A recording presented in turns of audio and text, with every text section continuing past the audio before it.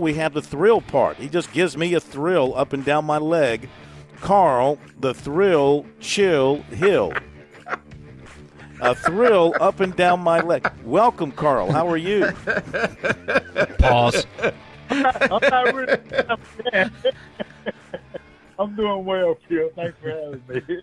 Hey, man, listen. You got a dub. You got a dub last weekend. Jacksonville State. So the real Gamecocks stood up there in the last 20 minutes, won that ball game. What do you take away from that dub that's going to help you against Vandy and moving forward? I'm gonna tell you what. I kind of hope that game kind of works the way our season is kind of working. Early on in the game, you were kind of okay, pretty competitive. You thought you kind of had a chance, but the longer that game got along, you kind of looked like it was over with. And at the end, the defensive players made some plays, and that pickoff on that wheel route, I've been criticizing our middle linebacker for poor play of tackling, but there's no way to play that any better. He didn't attack the running back immediately. He went to where the running back was going to go. He played it perfectly, and he that wasn't a fluke. That was a defensive player making a play.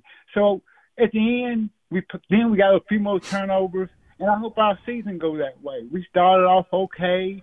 The longer we got into the season, the worse it got. But we got 3 more games to go bowling, and if you get to bowling, you can win 7. Well, I got to believe, too, that you feel like 3 home games. Rattler is at another level at home. A healthy Leggett and Rattler together, that is a lethal combination. I mean, they can throw and score pretty much on anybody left on their schedule if they give Rattler protection. And, of course, you got to believe defensive coordinators are going to double up on Leggett and just try and take him out of the picture. Then other people have got to step up. So do they have other weapons that they can turn to in that case? Well, I'm not going to 100% agree with everything you kind of said to lead up to that premise question, because here's the way you defend South Carolina right now, and this is how everybody has done it. On first down, you add pressure. So if we run the ball or throwing the ball, there's something to the defense advantage going to happen. Then South Carolina's going to get in the second and long, and that's what every defense wants you to be in. Then they're going to put more pressure on you. They're going to give more guys than you can block. And if we're not throwing a quick passing game, again, you can't throw the ball on care how many great receivers you have out there. And then when you're in third and long, they're going to send everybody. You don't have time. So if depending on what we do and how we play with Spencer Rattler, we should be – I mean, you look at our offense over the last few weeks, it really just hasn't been that good at all. We were used to Spencer slinging it around, and there hasn't been a whole lot of slinging. You look at our game against Tennessee, we scored 20 points. What we score against Missouri, 12 points. Texas A&M, 17 points. That's not slinging it around. That's a struggling offense. So with our quarterback, in order for us to have any success, every team is going to pressure us on the first couple of downs to get us in second and long, because we're going to try to pick up 10 yards, and those routes take longer, and that's how teams been crippling our offense. And if we can value first down, meaning Spencer throw a 5-yard route, a 6-yard route, then the defense can't put everybody on. Then the offense dictates what they want to do, and then Spencer can be Spencer. But if we don't get in second and 5, we don't have a chance, because they're going to put more pressure on us than we can block. Defensively, we just got to tackle, man. The defensive coaching staff is putting us in a great position to make plays. Guys are not making plays. And it's not 100% on the guys, because I've said it for about 3 or 4 weeks in a row now. You can't keep telling me you having a great practice and you all motivate, everybody's doing great and doing what you're asking them to do, and then the guys get on Saturday and don't look like they know what they're doing. They can't – here's the one route that's been killing our defense. every game from the beginning of the season to the end of the season, when they're in man coverage, a slot receiver, wide receiver, the slot receiver going to hesitate and go to the boundary. 100% of the time, he's open. You can't tell me that's the player's fault. He's not seeing it enough. You can't talk to me about it. You gotta put this in. You gotta simulate this for me so I don't keep making these same mistakes. Our middle linebacker make the exact same. If you run the ball to the wide side and cut it back to the middle, he's never going to be in sight. That ain't that. They don't have enough confidence in what they're doing to do it, and that's because they're not. Practice ain't working for them because they act like they don't know what they're doing defensively. Bad routes, bad running to the ball, bad tackling. The defense works, but what they're doing to prepare these guys is not working right now. Are they trying to do too much? Is it too complicated for them? They narrowed it down. It's not even a complication deal. When a couple of weeks ago they took some stuff out and kind of simplified it, which I thought they needed to do, this is nothing more than they're playing like when they see it in the game, it's the first time they're seeing it. And that's practice. That means to me, and I'm not saying this is happening, even Shane made it to mention it a little bit, they're not doing enough scout team work.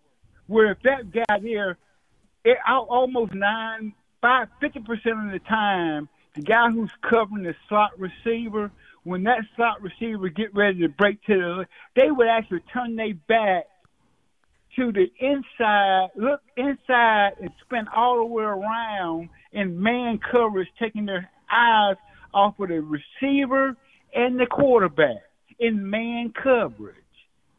That you can't do that but once or twice in a practice and a coach correct it. Mm-hmm. You keep running that route till you can't do it no more. To it's second nature. Nothing seems to be second nature for our defense right now. Well, maybe they have to send some coaches out in advance and scout some opponents and have them come back and share that information with the defense in the future. In other words, do what Michigan allegedly did. Go out and cheat and scout opponents in person and bring that information back. That's cheating, what I would do. Trying. Yeah. Hey, again, it ain't the information. It's the execution of what you're trying to do, because you got the right gun, the right bullet, and everything, but you ain't giving your guys enough target practice shooting 205 yards, and you got them shooting 100 yards. So when they get ready to shoot a deal from 205, they can't do it because it's the first time they shot that far. That's what it looks like to me.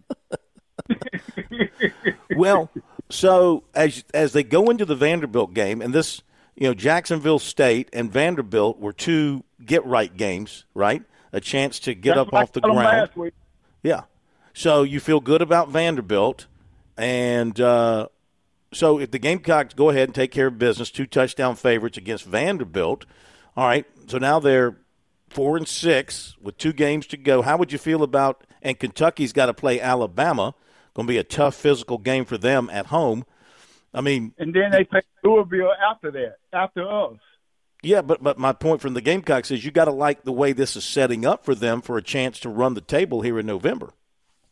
Well, I said that, I was a little wrong, but I said that 2 weeks back, that we were good enough to beat everybody on our schedule. And I still believe that getting a win, and I don't care how ugly it was, getting a win was extremely important to those guys, because another term I've been using for several weeks, you can't work hard and not see definable results of your work. If you don't see definable results of your work, you're going to start doubting and start not believing. So it was important for those guys to have some success last weekend. This is another weekend playing against Vanderbilt. Spencer Rattler should have a really good day. They got one defensive end that's pretty good, number 15. And then they got one receiver that's pretty good, but their line suck and their running back's okay. So our defensive line ought to have a really good day. Again, build a little bit more confidence. Kentucky's going to come in here beat up and bang up. just playing Alabama, then thinking about playing a ranked Louisville team after us. So it was a great sandwich game, and hopefully that game will be at night. And I've said if we can win that game, I'm guaranteed we'll beat them Tigers. Well, that's going to get to the rivalry meter reading for you tonight. Clemson coming off a big win over at Notre Dame. You had to be impressed by that. What is your rivalry meter reading tonight?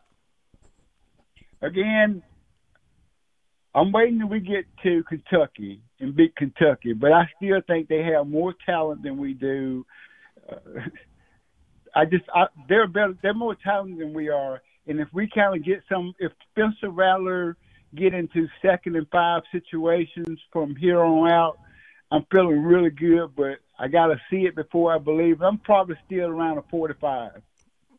Not quite past 5 yet, huh? You haven't gotten over that hump to be on the confidence side of things. Now you guys showed me a little bit more than you showed me against Jacksonville State. Carl, thank you for doing a double duty tonight. We appreciate it. Have a great weekend enjoying your Gamecocks play, and we'll talk to you next week. Go Cox. Thank you, guys. Thank you very much, Carl. The Thrill Hill. No Will tonight. Hopefully we'll have Will back with us next Thursday.